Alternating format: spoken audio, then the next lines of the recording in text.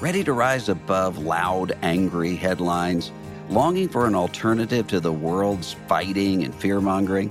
Christianity Today magazine offers a trustworthy, faithful perspective on stories that matter to you, from the church next door to movements and ministries all around the world. Subscribe to CT for full access to in-depth reporting, insightful commentary, and redemptive storytelling, both online and in print. A subscription to CT also includes seasonal devotionals, special issues, and exclusive content. Visit orderct.com today or click the link in the show notes to get started and join a growing community of thoughtful evangelical Christians who value different news that makes a difference. That's orderct.com to subscribe today.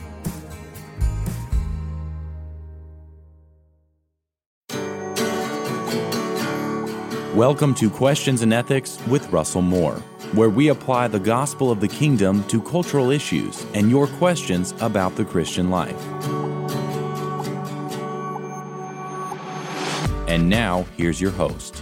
Hello, this is Russell Moore, and this is Questions in Ethics, the program where we take your questions about moral and ethical issues and answer them, or try to answer them, through the lens of the gospel of Jesus Christ. And the question that I have today is from Andre, and Andre says, Dr. Moore, what can a lay Christian do to become well-versed in ethics? And that's a really good question, and the answer that I'm going to give to you is not so much a list of books to read, although it's always good to read books. I think the most important thing sounds obvious, but it's really not, and that is to be well-versed in the Scriptures. To know the Bible here. And I don't mean that you need to go and learn Greek and Hebrew. I mean knowing your English Bible really well.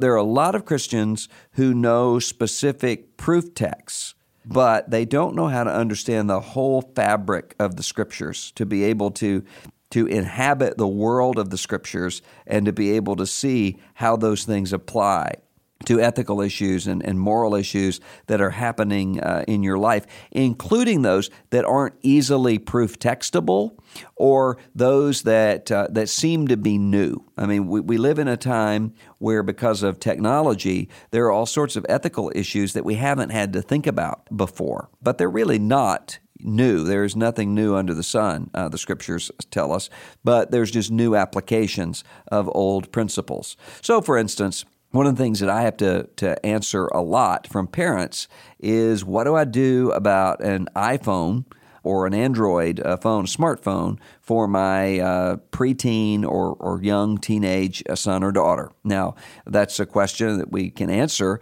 but it's the sort of question that, frankly, 15 years ago, if you had described that question and described what a smartphone is, it would have sounded like science fiction to be able to do all of this on one little brick-like device that you have. And if we were to try to speculate about the sorts of questions that people are going to have to address within the church in the next 15 years or the next 20 years, what do we do with artificial intelligence? How do we think about that child in Vacation Bible School who was cloned? Those are questions that may seem science fiction-ish to us right now, but they're really dealing with very old, ancient issues being brought to the forefront in a new way.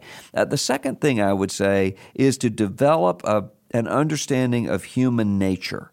And I think that means listening and developing empathy for people in different situations from the situation that you find yourself in right now. I mean, frankly, one of the things that I miss the most since I've been here as president of the ERLC is counseling. Sometimes people say, do you miss life in the academy? I really don't, because I get to do so much of that. What I miss is when I was serving in a pastoral role at a church, and then also in my function at the seminary, is there would be every day people who are coming in crisis situations, and I'm counseling them through that.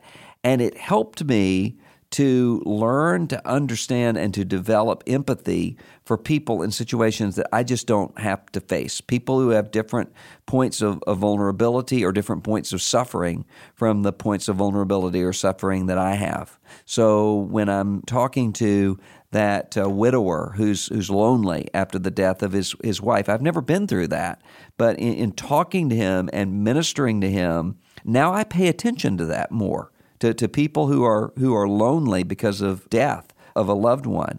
When I'm dealing with someone who is facing some particular temptation that I've never faced, talking to compulsive gamblers or talking to people who are addicted to prescription drugs, I no longer caricature those things. I pay attention to how does someone find himself or find herself in that situation. Now, you may not be in a situation where you're counseling people, at least not in any formal sense, but you can still pay attention to the struggles that people have to help you to understand human nature, which helps you to understand yourself. I remember there would be many times when I would counsel someone. I remember talking one time with a husband and wife, and the husband was having an extramarital affair, and he was sitting in my office justifying why what he was doing isn't wrong. And he's sitting there, they had a little baby who was probably 6 weeks old in a car seat on the floor. And I'm thinking, Guy, how can you do this? Don't you see the pain in your wife? Don't you see your child? Why would you walk away from all of this? And when he left, I realized, what are those areas in my own life that I don't see? Those areas that everybody else would be able to say, why can't you see this, but I can't? It helps you to develop that sense of awareness to some degree that you might not have before.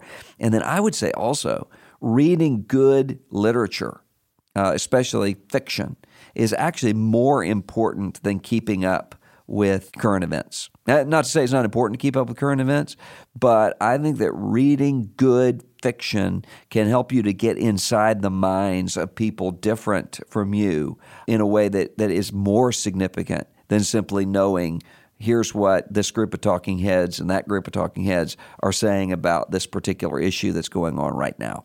And so that would be the main things that I would say that you can do to immediately start developing a sense of becoming more well-versed in ethics. What's your question? Send it to me at questions@erlc.com. Maybe something you're reading about in the Bible, or maybe something you're facing at your workplace or in your neighborhood or in your family, and send it to me and we'll try to answer it here on Questions in Ethics. Till next time, this is Russell Moore. If you'd like to submit a question, email us at questions@erlc.com. That's questions@erlc.com. Or on Twitter and Facebook, use the hashtag AskRDM. Thanks for listening to the Questions in Ethics podcast with Russell Moore. To check out future broadcasts, subscribe via iTunes or visit us on erlc.com.